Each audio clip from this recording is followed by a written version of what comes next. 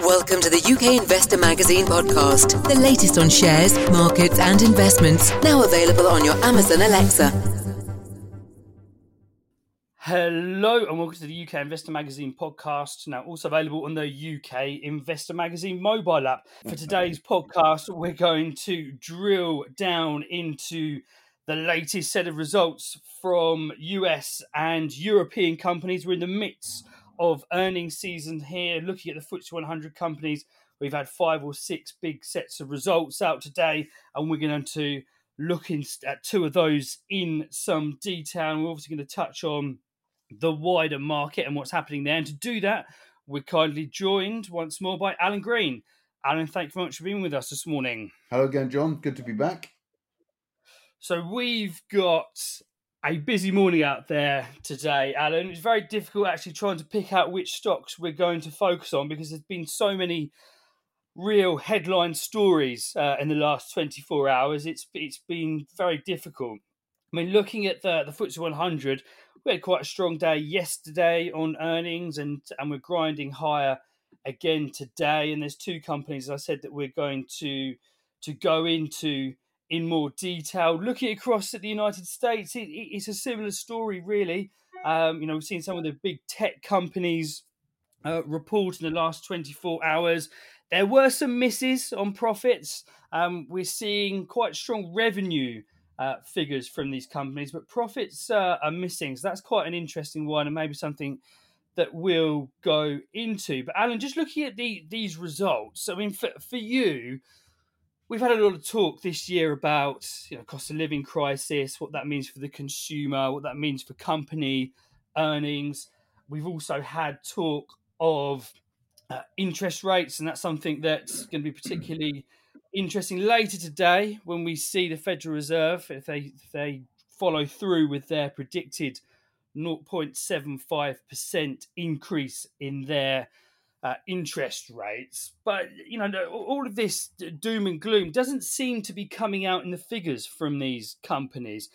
Do you think that's something that we may have missed in Q2, and a lot of that pain could to be coming a bit further down the line, maybe sort of Q3, Q4 this year? Well, it's interesting, John, isn't it? Because the markets always look sort of 6 to 9 months ahead. So on that basis, they're expecting really earnings to continue. And as we've said, I mean, we've got a cocktail of results out this morning. We're going to be discussing Rio Tinto shortly, and of course Lloyds Bank earnings. They're different in many ways, but they're still largely positive. And of course, we've got US companies also reporting decent earnings, and the markets are rising on the back of it. But there is, of course, a lag. So as perhaps the price squeezes really start to bite, and I think we're seeing evidence of that certainly in Rio Tinto's results this morning, which I'll come to a little later. But we are going to see an impact on companies as inflation, price increases start to squeeze, and of course demand starts to fall. If in fact demand will does actually fall, but at the moment there's little evidence that is actually happening. But we've got this unusual situation where we have high inflation. We know what it's being driven by, so to some extent that inflation is being ignored because it's being put down to Russia hiking gas and energy prices, and of course that is the primary issue behind it. But of course, if Russia itself can trigger a global recession, which I think it would very much likely do, given the sanctions that have been wrought on its own economy, then of course that's something we'll have to deal with. But it's certainly not due at the moment to a lack of demand or appetite in the market, because we're still coming out of COVID. We've still got economies that need to spend to redevelop their infrastructure, obviously in China, of course, and of course in the US as well. We've talked often about the Biden infrastructure budget. All of these factors are in place to really provide a fairly positive backdrop for companies to sell into, Russia's invasion of the Ukraine notwithstanding. Indeed. I mean, that's a particularly interesting point to look at when you're considering inflation, because as I mentioned, the Federal Reserve this evening are set to increase their interest rates by 0.75%.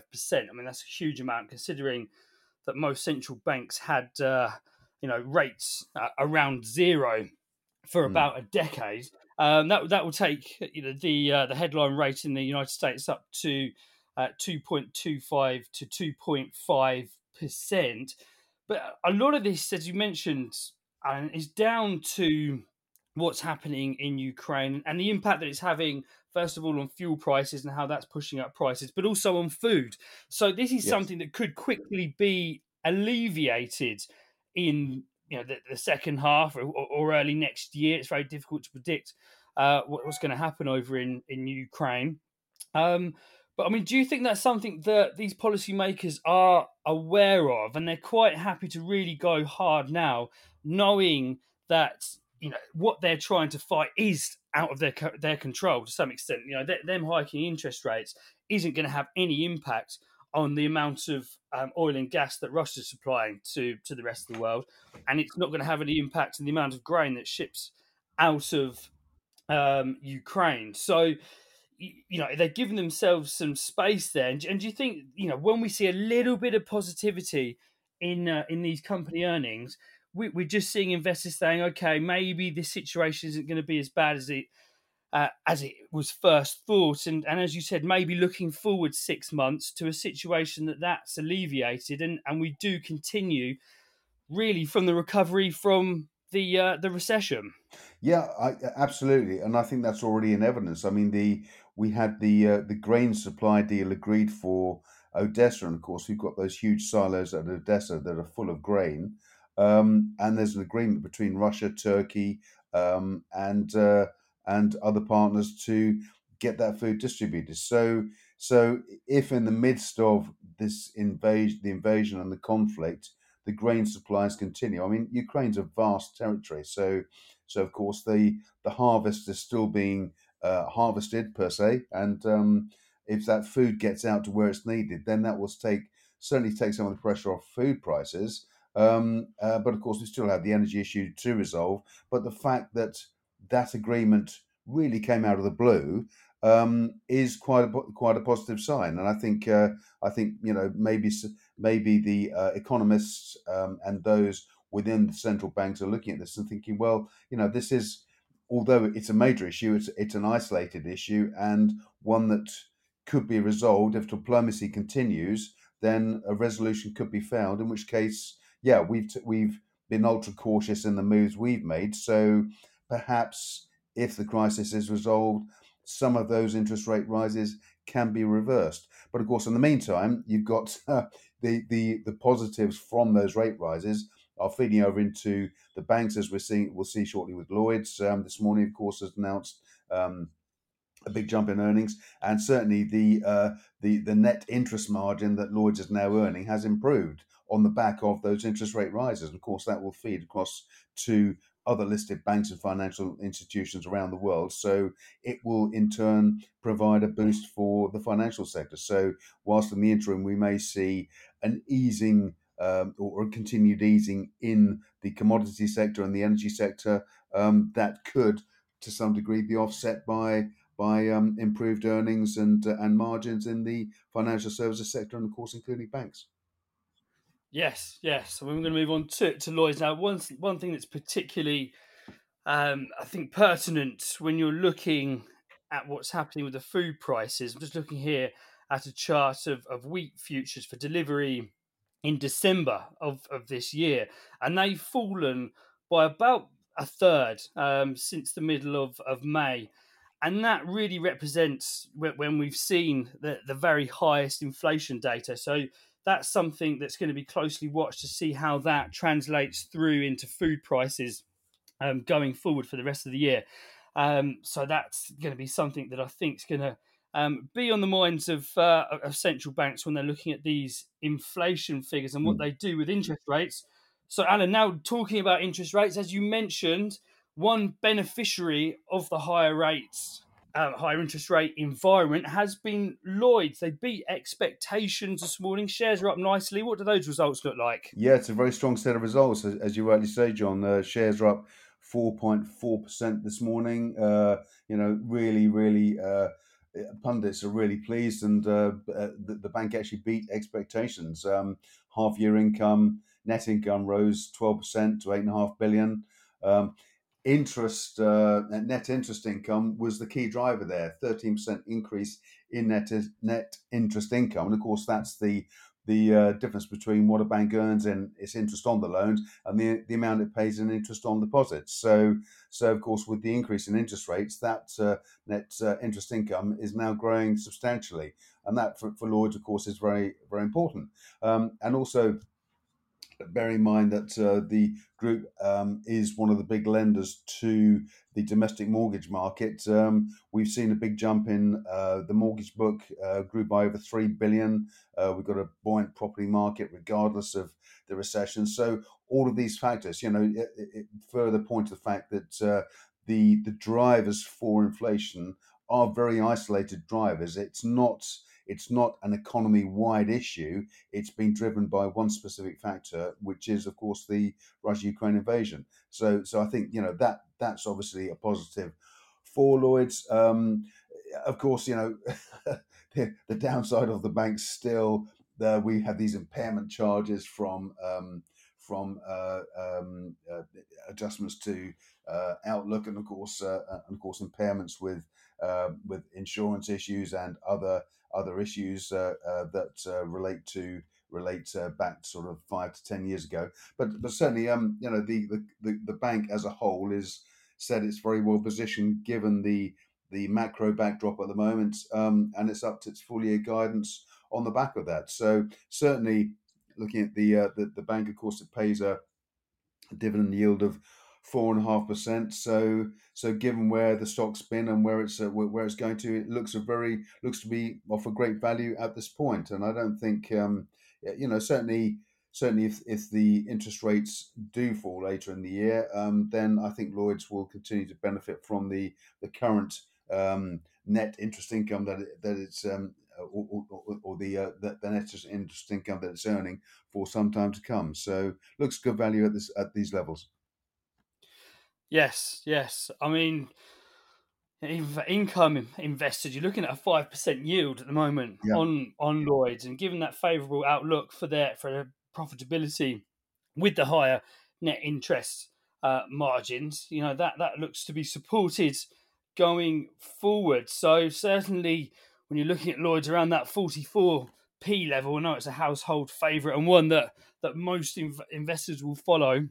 It certainly does start to look attractive there, especially for the longer term investor that values income from their stock. So, moving on now, Alan, we've had quite an interesting sort of a couple of years really in the markets, because we've seen markets really being driven higher for a period by mining companies, including Rio Tinto, which we're going to move on to now. And they really, I think it was the last quarter or earlier this year, they've paid out bumper return to their shareholders. But it seems as though we're starting to see a bit of an inflection point maybe for the miners, because they've looked to reduce their payouts to shareholders this morning in an update which goes against a lot of the ones that they've given out in the last sort of year or so. Well, it is, but in context of what it's been paying out recently, the group is still paying out its second highest ever interim dividend of $4.3 billion, and that's 50% in line with the policy. And of course, previously with the bumper payouts, we've been looking in the region of 65 to 70%. So whilst it's a fall, it's still a chunky old dividend. And I think, several observers this morning have said that it's signalling at the end of record returns in the mining sector. Certainly the end of record returns for now, but not I don't believe it will be sort of excuse me, for some time to come.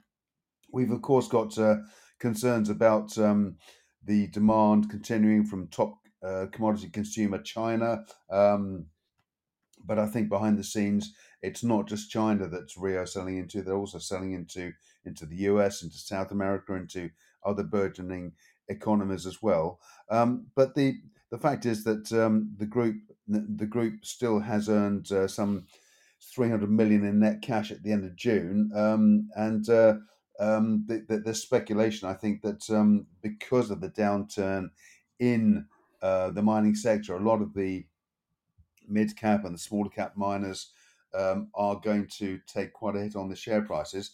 So, of course, this is what Rio's done in the past. When the sector's sort of been on its knees, the group has been very good at conserving cash, and it will use some of that cash to make acquisitions to further bolster its balance sheet, improve its already fantastic economies of scale. And I think. I think because of Rio's historical payouts, pundits were expecting another smash and grab record to take place. But I mean, as the company said, 4.3 billion is still a staggering payout by any standards. So, and the chief exec Jakob Stausholm said as much in his statement this morning. But the fact is that it does release more cash to the group to make these acquisitions. So for Rio, it's just Rio managing a quieter time / downturn in the mining sector. I don't think, and I think the fact that its shares off this morning, shares currently off 3.5%, just shows possibly the disappointment of some fund managers in the sector. It doesn't detract from the quality of Rio as the cornerstone of the cornerstone investment for so many fund managers. In fact, it's an opportunity at these levels, I would say, to pick up the stock further still, because it's got the capability and it's managed the business so well that if conditions permit, it will go back and it will return to making those record payouts again. So I mean, to my mind, I think it's a business being well managed. I think the less or the reduction in dividend is a sideshow. I think it's a red herring, and I think you're still going to be getting a payout in the region of sort of 8-9% probably over the year if it's maintained at this level, which is still fantastic by any standard. So crisis, what crisis?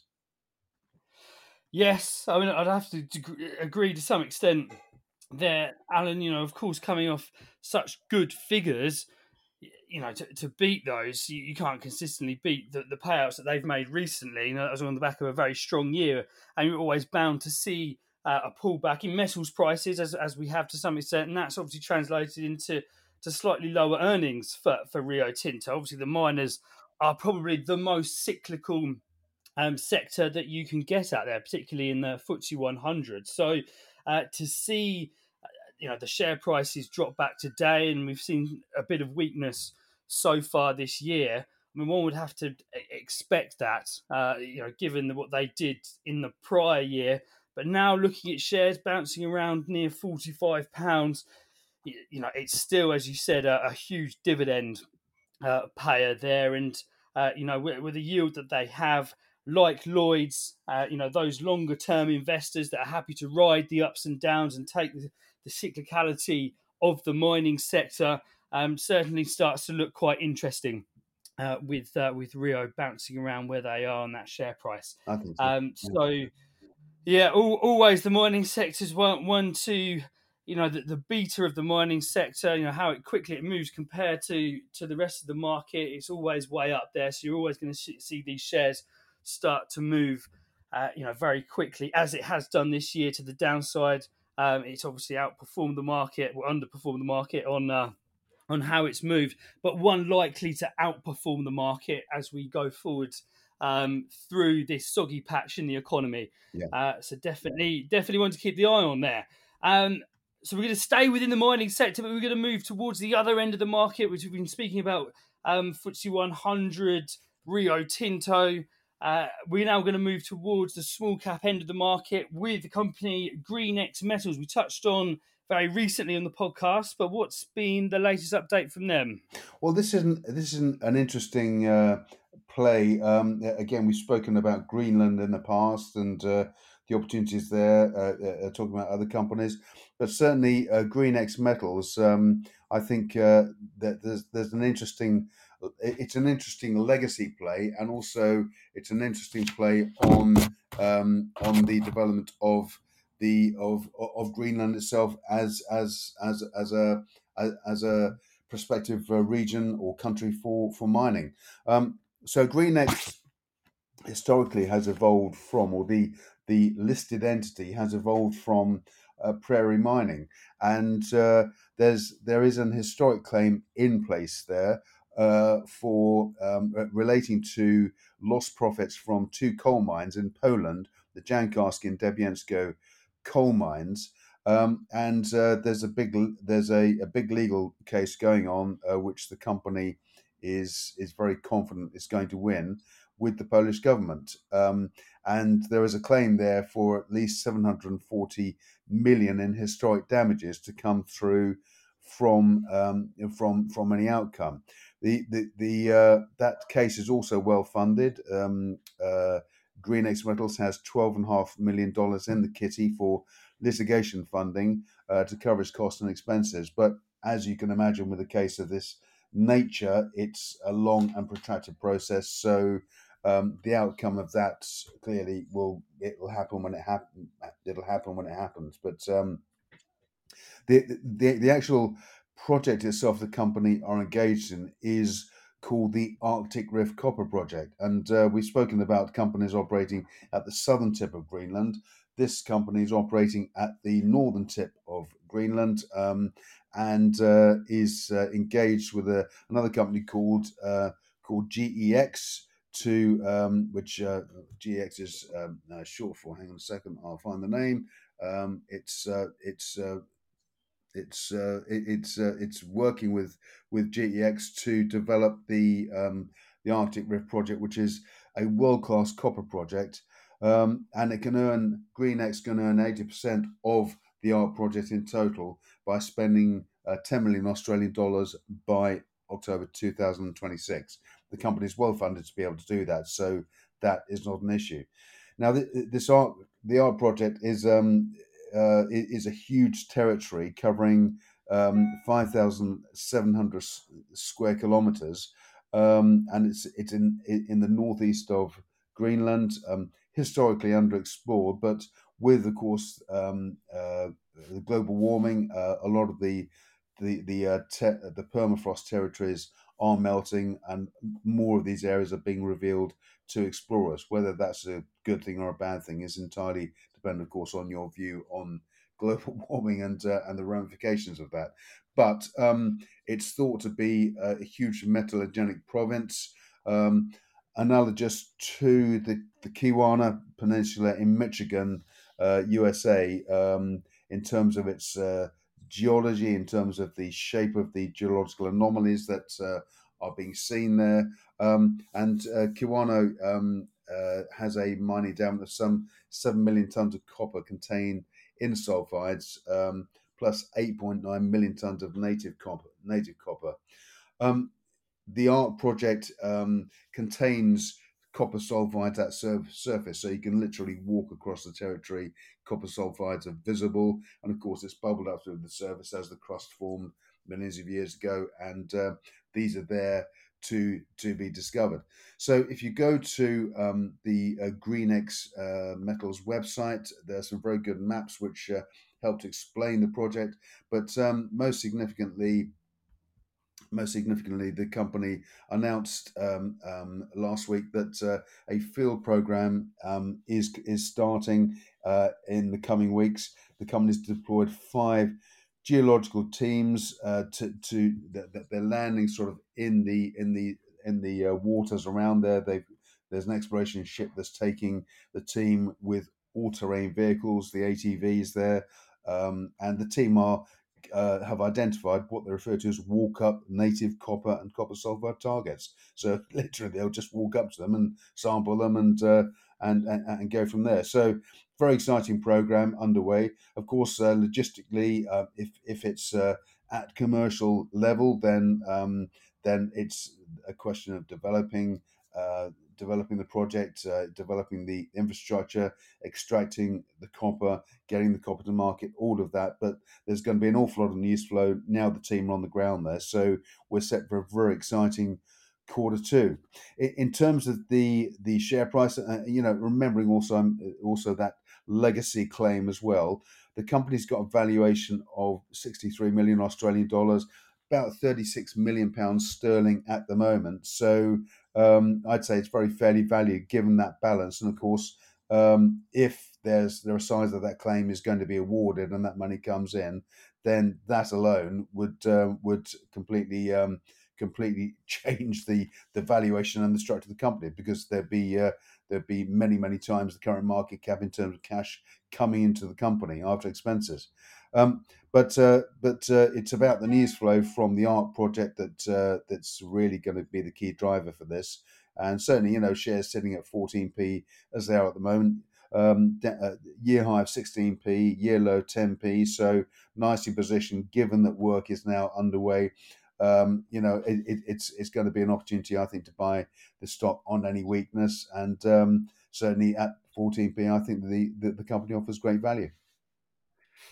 Indeed. Certainly an interesting proposition there, Alan, with a couple of different things to look at with the exploration and also the legal side as well. So definitely one to get stuck into there, because there's some more detail to be had from GreenX for investors that want to drill down and have a look at the specifics of those two things. So moving on now, Alan, but staying within the mining sector, Power Metal Resources, regular listeners to the podcast will be familiar with Power Metal. They presented at our most recent summer investor evening in the City of London, and we've had Paul Johnson on the podcast very recently as well. But they've had an update this week. Alan, what does that look like?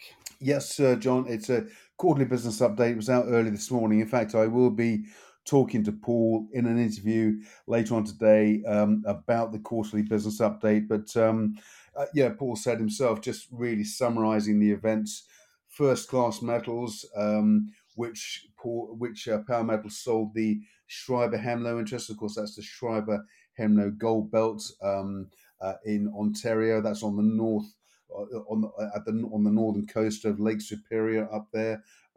So all of those assets are in First Class Metals, and there's a big joint venture, of course, going along with Palladium One at the North Hemlo asset, the First Class Metals flagship North Hemlo asset. And also, of course, the company Power Metal disposed of its stake in the Botswana Kenya Resources joint venture to Kavango Resources, and the company still has a big shareholding in Kavango. Plus also Golden Metal Resources, which has the Pilot Mountain Tungsten project and the Stonewall Garfield and Golconda gold projects, all within fairly close proximity to each other within Nevada. And of course, Nevada's a famously bullish mining jurisdiction. Contains the Walker Lane Gold Belt and many historical workings and many mines operating in the area. But the Pilot Mountain tungsten asset's really exciting. So Golden Metal Resources nearing completion of its own IPO preparations. And then, of course, we have First Development Resources, which plans to list. It's Australia focused. It's has assets in the Paterson province, close to the Greatland Gold, Havieron mine and discovery, and also, of course, the Rio Tinto Winu mine there. So all of these companies are coming to market. In fact, I'll also be interviewing the First Direct Resources CEO Tristan Pottas very soon. So Tristan's going to update us on the developments there. But Paul said this morning the crystallization of the value of all of these spin-offs into strategic investments will be transformational for Power Metal, and certainly the company, trading at the moment with 14 different projects around the world and all these IPO spin-offs is valued at 13.6 million, which is astonishing, just over 0.9p. So I fully expect that to change as we go forward into the second half of the year. Paul also mentioned a growing focus in the company with uranium. The company announced yesterday it had added further assets to its Athabasca uranium assets, and of course with First Development Resources. First Development Resources also owns the Celta project, which is adjacent to the Patterson Province assets, Wallal, Braeside West, and Ripon Hills in the Patterson Province region. So Paul also touched on the Botswana interest, the Malopo Farms complex project, and the Tati Greenstone Belt project. The Greenstone area, of course, Greenstone tends to provide very prolific opportunities for gold explorers. So looking forward to hearing a lot more about that. But certainly there is so much happening at Power Metal. As I've said before, any one of those projects coming to fruition or making a significant discovery will be transformational for the share price. But you're getting 14 million projects and numerous IPO project spin-outs for a valuation of just 13.6 million, which is derisory in my view. But there we go. Yeah, something that Paul mentioned himself and pointed out is, that whole sector's been hit pretty heavily, just as the FTSE 100 miners are highly cyclical, as are the junior explorers, but the beta of those compared to the benchmark is through the roof. So you tend to see very sharp troughs, and that's something that we're seeing at the moment. So for the more adventurous investor, obviously, the small cap mining space isn't for everybody. Power Metals and many other mining companies within that sector looking particularly interesting. If you want to know a little bit more about Power Metal Resources and get the comments from Paul Johnson, do check out the video section of the UK Investor Magazine website, where you'll be able to see his presentation from last month at Haberdashers Hall. Particularly interesting comments and particularly interesting Q&A session at the end of that. So do check that out. So just the recap of the stocks we discussed today. First of all was Lloyds with a ticker of LLOY. It was then Rio Tinto with a ticker of ROI, and it was then Greenex with a ticker of GRX. And just then we touched on Power Metal Resources, which has a ticker of POW. Alan, thank you very much for being on the podcast today. Thank you, John. So just as a final note, we're actually going to put a link in to the video section of the UK Investor Magazine website to the notes of the podcast, because we've just had last week another instalment of our virtual conferences, and there were some great presentations there from Tech Capital, Advanced Onco Therapy, and Trident Royalties. So do check those out as well. Thanks very much for listening. We hope you enjoyed listening to the UK Investor Magazine podcast. Please do share the podcast, and we really value any reviews and comments you leave us in your chosen podcast player. The views presented by the hosts and guests of the UK Investor Magazine podcast are in no way investment advice, and please remember all investment involves risk.